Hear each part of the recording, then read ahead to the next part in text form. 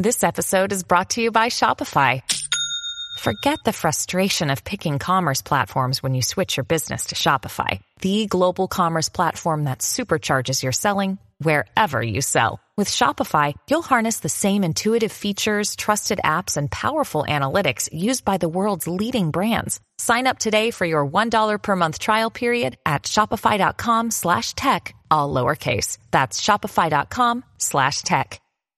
Hey everybody, it's Lon Seidman. It's time once again for your weekly wrap-up. I am back from my Florida adventure. It was like a mini vacation that was quite busy and I had a great time. And I'm going to be giving you a recap of that trip, which included watching a Falcon Heavy blast off to outer space. But we also managed to stop over at Disney, and I have a few things to show you from that adventure. We're going to also look at streaming services. We just heard about Disney Plus getting announced this week. Are there too many? Are we going to hit a point where nobody's going to subscribe to anything because there's too much to subscribe to? I'll give you my thoughts on that. We'll also look at Synology versus QNAP for network-attached storage, and we'll answer a viewer's question about whether or not we should even call them network-attached storage anymore, given how many features they have. Lots to do today, so let's get to it.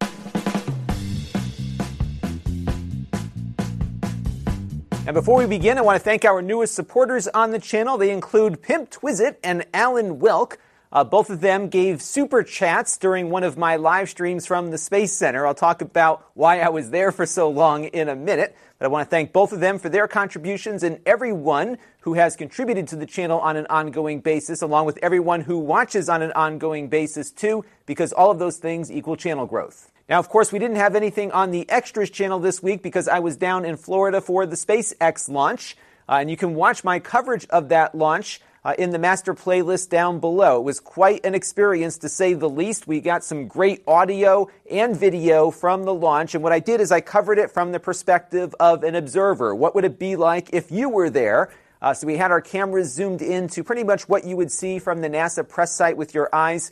And then we also used our Zoom recorders to get some very accurate depictions of the actual sound of that rocket launching. It was pretty cool to listen to that with headphones on. Towards the end of the video, you will be able to hear it without any of my commentary if you want to get a good feel for it. But I would put on some really good headphones that have decent bass, or hook up your home theater system or something. I think you'll enjoy that quite a bit. I also did 2 live streams from the NASA press site. The first one was on April 10th when they scrubbed the first launch attempt. But I did give you a little tour of what you see when you're down there and some of the things that NASA uses on that property. And then the second stream was just a little update on launch day. And I was able to answer some of your questions and just connect with all of you, which was really fun to do. And this was the first time I streamed from my smartphone and had it work for a good length of time. The one issue I had on the second stream was not the connection, but my phone overheated because I was out in that Florida sun. The iPhones will shut themselves down when they get too hot. So that kind of ended the stream a little bit early, but I was able to get out all the things I wanted to talk about. You can see all of those videos linked down below in the master playlist. And now it's time for a couple of things that are on my mind, and this is week 111 of me doing this as a full-time occupation. And of course, this week was occupied by the space launch. Now, this thing was supposed to go off originally on Monday or Tuesday. It didn't actually go until Thursday. So I didn't get back until Friday, and then my flight got canceled. I was stuck in Baltimore. I didn't get home until about 2 a.m. Friday night, but it was worth it because it was really a great experience. Now, this is not the first space launch I have covered. On this channel, we covered one about 4 years ago, which was another SpaceX launch. And then prior to that, I had done a bunch of coverage on the Space Shuttle program for a local publication here called CT News Junkie. So it's something that I really enjoy doing, and it's always great to be able to share that with all of you. The video did pretty well on this channel, at least. It was my top video of the last 10 as of yesterday, and it's still in that category now. So I was pleased with the overall viewership from subscribers. I was hoping to pick up more through the algorithm, but I think what happened here is that I didn't get the video up until a day after the event due to scheduling and travel logistics, unfortunately. So I think that might have hurt me a little bit. I was hoping to see the kind of traffic that I got on my CES Dispatch earlier in the year. That first dispatch I did got about 120,000 views in short order. This one, unfortunately, did not do as well, although I'm seeing the algorithm now starting to suggest it in people's feeds. But as you can see, it is trending a bit higher than my other content typically does at this point. So overall, it was good. But the cost of covering one of these events is pretty enormous for a small channel like mine. You've got airfare, car rental, hotel. There's a lot of stuff that you have to account for from a cost perspective, which is why I don't do this all that often. But it is fun to do something different that I think engages the subscriber base in a way that I don't always do here on the channel. So these are the kinds of things I want to start doing more of. So we'll do some space stuff, but maybe some other things too that might be of interest to people that have a general technology interest like I do. So I'm always open for suggestions for future content.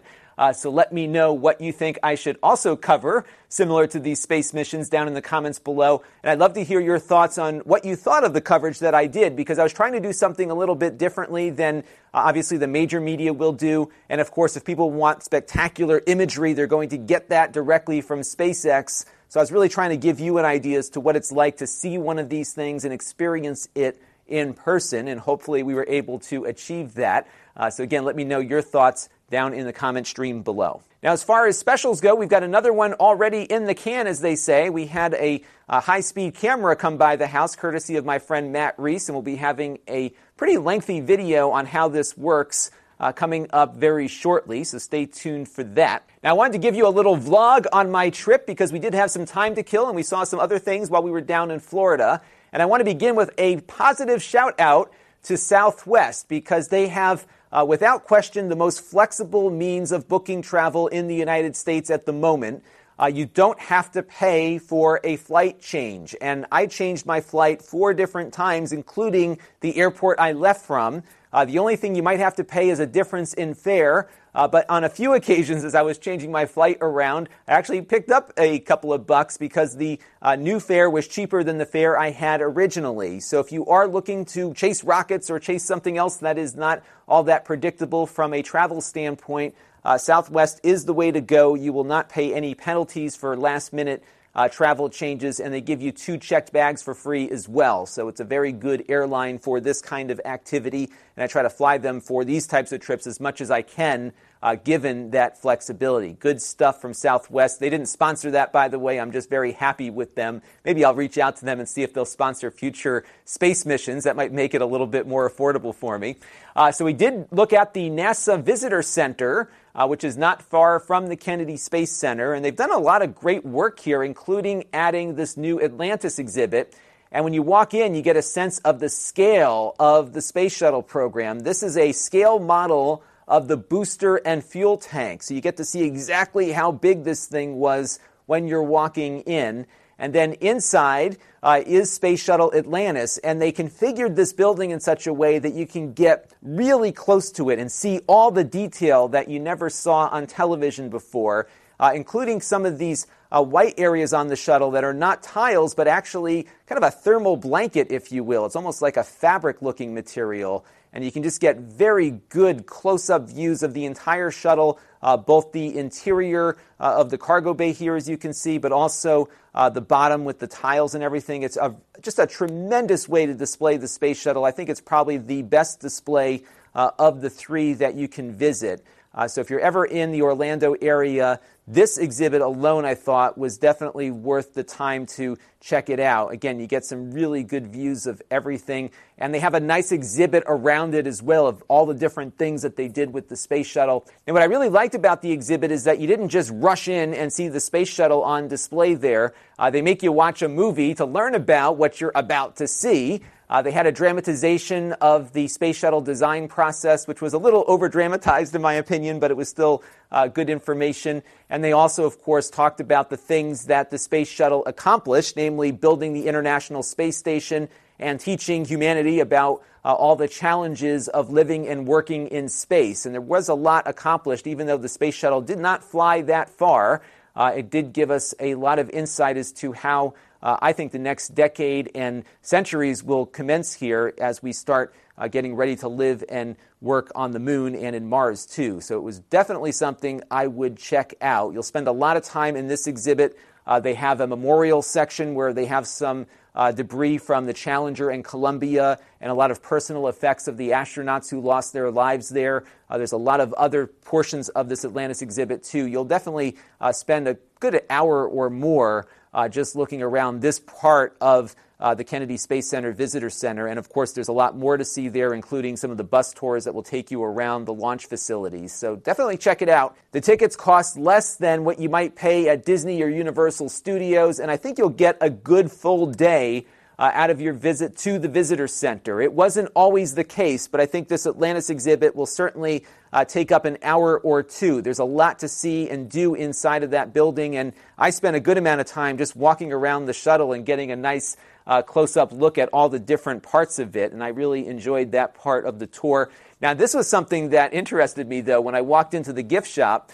Front and center was SpaceX merchandise. You would expect to see this place full of NASA stuff, which it was, but they gave a real prime spot to this SpaceX gear. Now, it's possible SpaceX might be paying for this preferable retail placement, but I think there's probably more going on here. I think there is a tremendous consumer interest in Elon Musk and SpaceX and everything else, and if that wasn't the case, you wouldn't see this stuff, I think, so prominently displayed inside of the flagship space store at the NASA Visitor Center. So this was interesting to me, especially given that we don't see gear for Boeing or the United Launch Alliance, who are competing against SpaceX and will be launching similar commercial missions to the space station very soon. In fact, there are other providers already doing that to the space station, including one that I believe is launching later today or tomorrow. So just interesting just to see how things are developing here. But don't worry, there's still a lot of NASA-branded stuff in the store. But again, really odd to see SpaceX front and center when you walk in. Now, due to weather, they did not try to launch the rocket on Tuesday, so we had some time to kill. And of course, we went to Disney World in Orlando to kill that time. And the first stop was at Disney Springs, where they have a VR experience called The Void. And here I am, along with my friend Antonio Perinace, who helped me with my production work this week. And we opted for the Star Wars experience there, of course. They also now have a Ralph Breaks the Internet experience, if you want something a little less intense. And it was a lot of fun. Graphically, it did not impress me. It was about the same level of graphical fidelity I get on my PC-based VR setup upstairs. I've got the HTC Vive, so I was very familiar with room scale. The graphics of the actual VR experience here are about what I get out of my PC with a GTX 1080 GPU inside. The field of view on the headset wasn't much better either. It's a standard Oculus headset inside of that contraption. But on the front of it, you can see that sensor there in the front on the headset. They have one of those Leap Motion sensors that detects your hands in space. And it was kind of cool because you could put your hands up and do this with your fingers and see your virtual character's hands doing the same thing, tracked very accurately. That was really pretty cool about how well that worked there. And overall, I would say the experience was really fun because there's a lot that you interact with throughout the 10 or 15 minutes that you're in this VR world. What the story is that you are being sent to this Imperial base by one of the guys from Rogue One as spies, and they dress you up like stormtroopers. And there's 4 of you on your team. Everyone is sized based on their physical size. You can kind of get a feel as to who you're walking around with. And the very first thing you do is kind of break open the door of this Imperial base. And it's this big handle that a couple people have to grab onto and pull down. And it's got a real nice feel to it. The door opens and all hell breaks loose when you walk in. And what's cool is that you're able to walk around. There's no limit to where you can go. If there's a wall, you can feel it. Again, some of those things that you might interact with in the game are there physically in the right spot. So when you go to reach for that handle, it's exactly where you think it might be. Again, this is all stuff I've experienced with my HTC Vive and the room scale VR experiments that they have on that. So that didn't blow me away too much. But again, it was really fun to have that total freedom of motion to walk around. The tracking was pretty good overall. I did find occasionally that if you were pushing a button, the button would be over maybe a little bit to the left more than it looked like on screen. And I also found that people were tending to get bunched together as you were walking through the different portions of the game. and when you were bunched together, it was having a hard time keeping track of where I was, because maybe somebody was blocking one of my sensors or something. So the floor would sometimes look a little shaky. So it wasn't perfect, but it was fun. Did it blow me away? No, but I think if you've never tried VR before, this might be a really fun place to start with it. And then if you go home and buy yourself a PC-based system, you'll be experiencing it in a very similar way. So that was pretty cool. The backpack itself looks like some high-end PC. It's got a lot of cooling on the back, and there's a huge battery that goes in here at the bottom, and it weighs quite a bit. I would say if you're going with like a kid that's maybe 10 or 11 years old, they might have a hard time with that backpack. It's really heavy, but once you get it on, it feels natural, given that you're kind of a stormtrooper with all of your gear running into this secret base and stuff. So I got used to it pretty quickly, but that was one thing that I noticed right out of the gate, was that the backpack was rather heavy. But overall, it was a fun VR experience that is definitely worth taking a shot at. It's not cheap, though. I think it's about $30 a person, so you're going to have to outlay a little bit here. But if you were interested in it, I think it's definitely something I would recommend. But if you are very familiar with VR, you won't be blown away by it, but you will, I think, enjoy having the freedom to walk in a much larger area than current room scale systems allow. And then we headed over to Epcot, which was my favorite park as a kid. One of the things that I loved about Epcot when it was at its prime in the 80s was the fact that they tried to predict the future, and all the rides were kind of focused on some prediction of what things might be like when we get to the future. Now that we're in the future, a lot of it is more educational. It's not really trying to predict all that much, and that was kind of the disappointment I had with Epcot. It lacked the wonder that it had for me as a kid. Maybe I'm just old and jaded now. That could be what part of the problem is, but it wasn't feeling the same to me as it did way back then. But the International Pavilion has come a long way, actually, and we spent a little bit more time out there and had a very good meal there as well. And now it's time for a Q&A from you, the viewers, and our first question comes in from HDMKV, who really enjoyed our coverage of the SpaceX launch and said it's sad that news outlets don't cover this kind of stuff anymore. And I agree with him on this. It is sad that things like this are not covered as much as they used to be.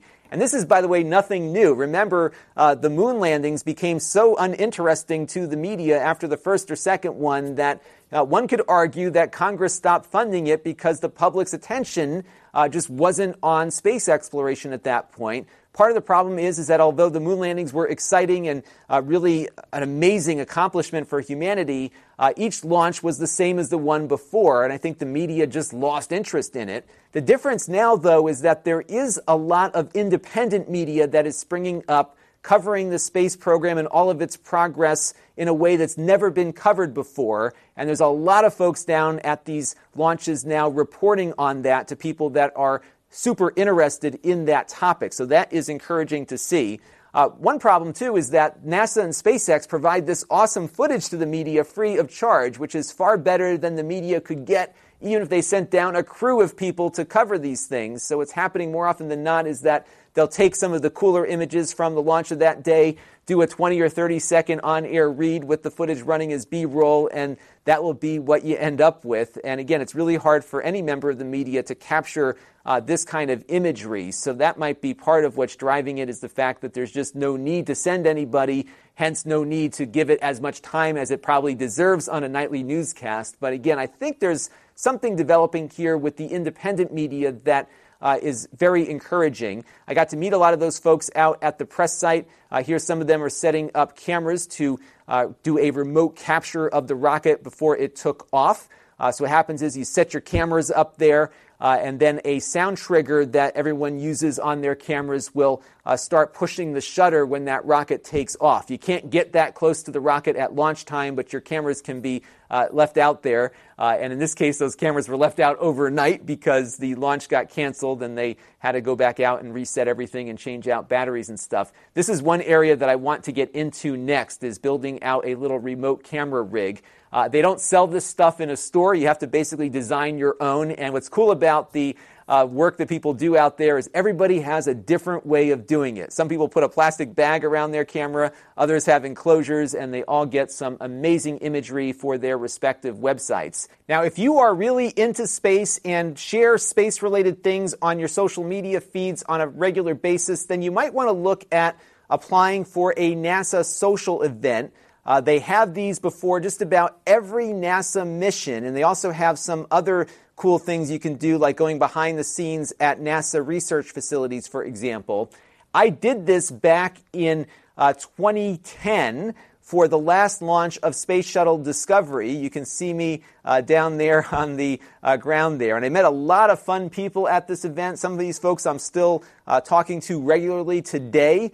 So this was just an awesome experience, which, by the way, kind of set my whole independent media career in motion. I wasn't doing all that much media creation as a creator until that event, and this kind of changed my direction in life and got me going in a whole new way. And a lot of people that went to this thing had similar life-changing experiences, including one guy now who works in mission control. He went back to school, got an aeronautical engineering degree, and now works for NASA at the control center. Isn't that amazing? So this is one of those experiences that I strongly suggest you apply for if you are interested in potentially doing something similar in covering a launch to what I just did. And you can apply at the link you see on screen. What they are looking for are people who have a real strong interest in space exploration and share things with their friends on a regular basis. What NASA is doing with this is trying to reach out to audiences that they're not getting to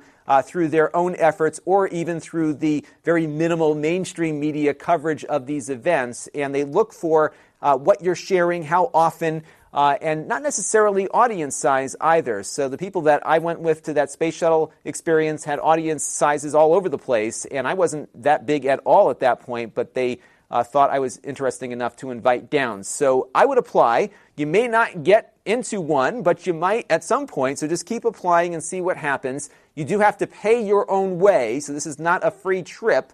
But once you get there, you'll have a credential that will get you onto the NASA press site, for example, where I just was, or some of the other press facilities at their other launch facilities around the country. And by the way, you don't have to be an American citizen for many of these either. In fact, I met a bunch of people from all over the world at the space shuttle experience I went to. So check it out. It is really worth doing if you have an interest in this stuff, and I would prepare for it by starting to share more and more space exploration topics with your followers on social media, even just your friends. They will see that, and I think that will help get you an opportunity to experience one of these things close up as well. All right, so let's get back to some of our usual topics here. And Big Len wrote in about streaming services and whether or not the field is getting way too saturated. He says there are many different services at varying price points, and it's getting hard to figure out whether or not any of these services are worth it. I took a look at my current setup, and this is what I'm subscribed to at the moment. CBS I only subscribe to when Star Trek Discovery is on. After that, I turn it off. And that's one thing that really bugs me, is that I really don't like the idea of paying for a streaming service for one show, or maybe 2 or 3 shows, if they're going to have the new Picard show on CBS soon too. I'd much prefer just to buy the show on iTunes for $40 or $50 and be done with it and have access to it all the time. So that's one thing I've not been happy about. I'm on Hulu just because there was a 99-cent per month holiday special. I've watched it maybe twice since I subscribed to it, so I don't think I'm going to keep that subscription much longer. YouTube Premium I am subscribed to, which is different than the TV service. I watch YouTube probably more than any of these other services. Really, I really enjoy YouTube content. I love watching my other creators because they're talking about things that I'm really interested in. So the YouTube Premium subscription has been a great investment for me because a lot of those dollars go directly to the people that I'm watching. We've talked about that in the past, how creators really do well over with premium versus regular ad revenue. And I've been very pleased with how fast the videos come up when there's no ad to display with them. It's a great experience if you haven't tried it yet. So I really recommend that one. I have Amazon Prime, so I have Prime Video. The kids watch a lot of kids' content on Prime. They've got some good stuff on there. The Expanse is coming back soon to Prime, so that was good. Netflix, I'm having some thoughts about perhaps canceling in the next couple of months, primarily because of their new fee increase, which I'll talk about in a second. And then I have HBO Go because I do have an HBO subscription through my bundled cable package right now. But I rarely watch HBO either. So I think of the two here, Netflix and HBO are kind of on the chopping block. And my decision on Netflix got a little bit easier because I just got this email about their new pricing. It's going up to $16 a month, which is a lot for something that I don't watch all that often. My kids do watch a little bit of Netflix content, but I think I can get away with Amazon Prime and maybe buying some of the shows that they watch frequently just to save myself that Netflix subscription, because I'm really not seeing a lot of value to it. There is so much stuff on Netflix that when I turn it on, I don't even know where to start. I kid you not, I spend most of my time just browsing through the list of content, and by the time I get through browsing everything, I'm too tired to watch anything. So typically what I do on Netflix, if I'm looking for something to watch, is I boot up an old episode of Star Trek The Next Generation or Deep Space Nine or something as comfort food.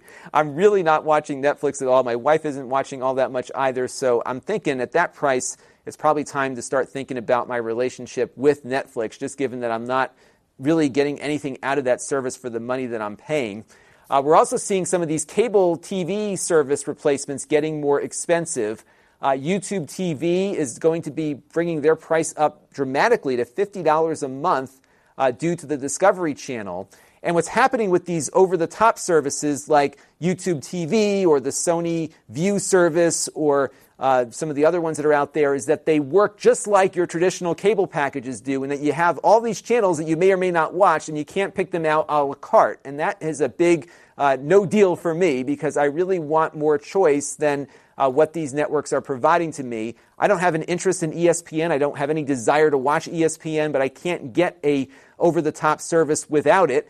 Because the business model that these new services are providing are identical to how the cable services used to work and still work, in that the provider that you're subscribed to has to pay to get the network delivered to you, and they have them really in a position where they can charge these services whatever they want or risk losing them. And I'm sure YouTube TV looked at this saying, we can't afford to lose Discovery if our competitors have it, so we're going to just have to raise the price.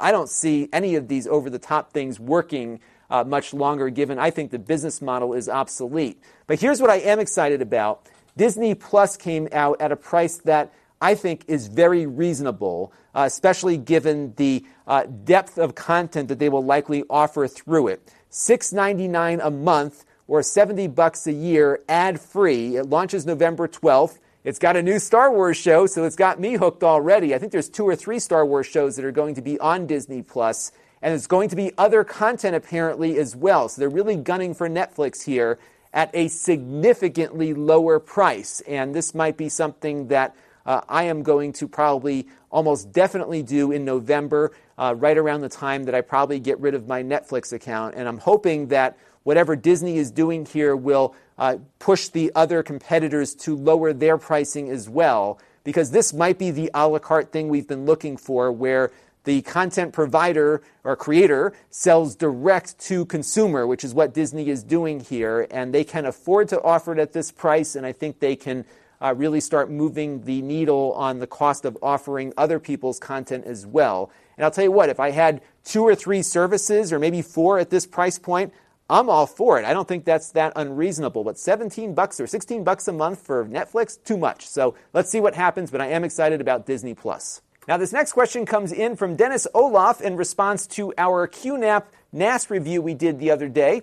He's wondering whether or not I prefer Synology over QNAP, and he got a response to that question that largely mirrors my thoughts on this, and that comes from Tiny Teapot, who says that Synology wins hands down on the operating system department. No doubt about that. They do have a better OS that is easier to use and understand.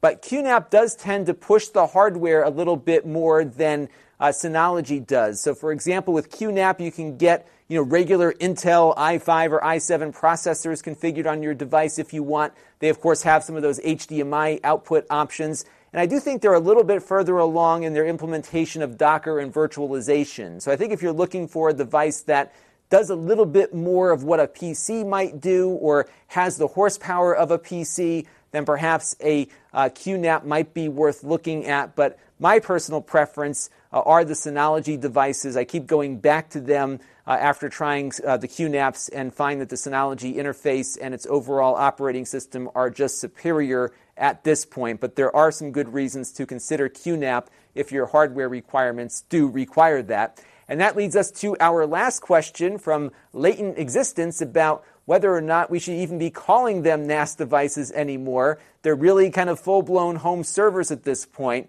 And I still think that some kind of title that differentiates them from a computer is important because these devices really are appliances. You plug them in, they boot up, and they do a task. And, of course, those tasks involve running a lot of other tasks in the course of the operation of the device, like different server applications and that sort of thing. But really, they are appliances, and their primary job is providing storage to your network. So I do think NAS is still something that applies, but perhaps storage appliance or some other kind of more descriptive word might be a better way to go about it. If you have a PC, you do have to do a lot of that configuration and installation yourself, whereas on the NAS devices from the big manufacturers, WD, Synology, and QNAP, you are largely getting a device that works out of the box, and then you can easily install other apps on them to accomplish other server tasks. And now it's time for our pick of the week, which is going to be the Everyday Astronaut. I met him out at the NASA press site the other day. I might try to get him on for an interview at some point. It's kind of a neat story. He bought a Russian spacesuit on a whim and then started photographing himself doing everyday tasks with the spacesuit on, and they're actually pretty fun photos. And that led to him creating a YouTube channel where he educates the public about space exploration. So it was a fun thing that he's put together here. He's got a good amount of traffic and subscribers, and he's definitely a fun person to follow on the YouTube platform. So check him out there. Now, this week on the channel, we're going to be getting back to normal to some degree. We've got a gaming PC that came in from Acer that I hope to review very soon, so check that one out when it comes out. It's under $1,000. It's got an AMD GPU and an Intel i5 processor, kind of a cool case design, too, for the price point, so we'll look at that, and we'll also see what you might be able to put together on your own if you were to build one, so that's coming up.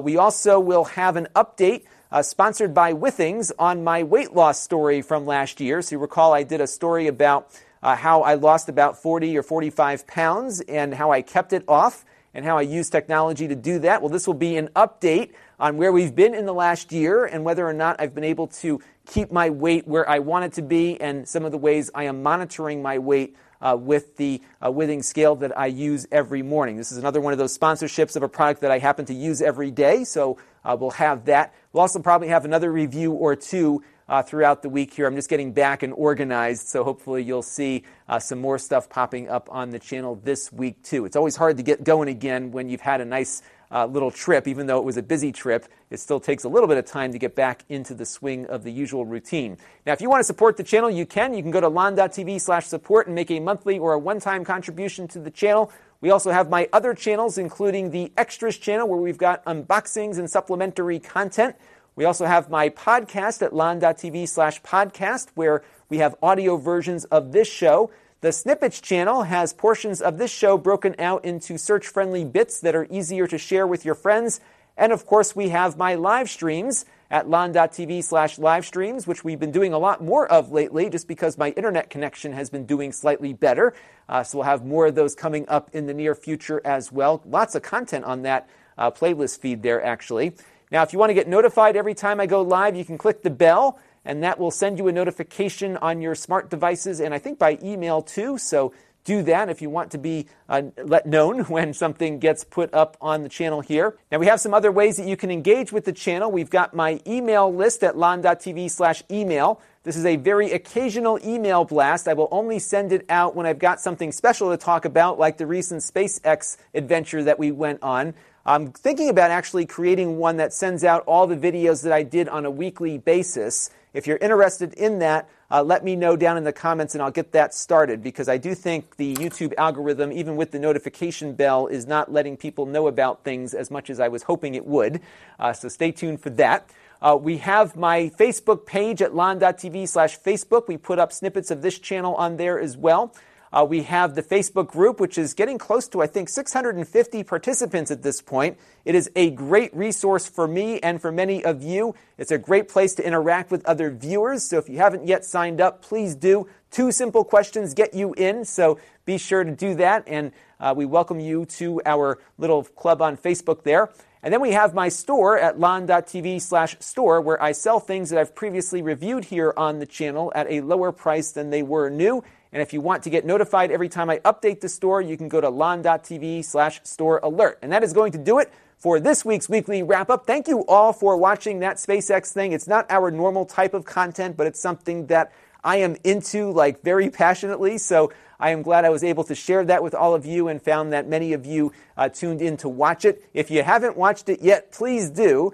You can find that again in the master playlist link down below. And I'll also put in a few other NASA videos that I have done over the years that you can take a look at too. So that is going to do it for now. Please keep those questions and comments coming. And until next time, this is Lon Seidman. Thanks for watching. This channel is brought to you by the Lon.TV supporters, including gold-level supporters, the Four Guys with Quarters podcast, Tom Albrecht, and Kalyan Kumar. If you want to help the channel, you can by contributing as little as $1 a month.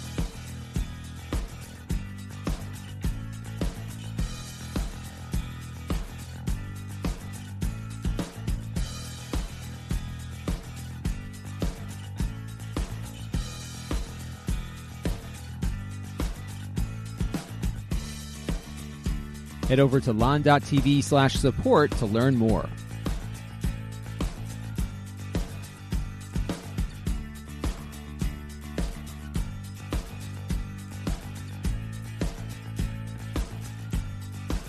And don't forget to subscribe. Visit lon.tv/s.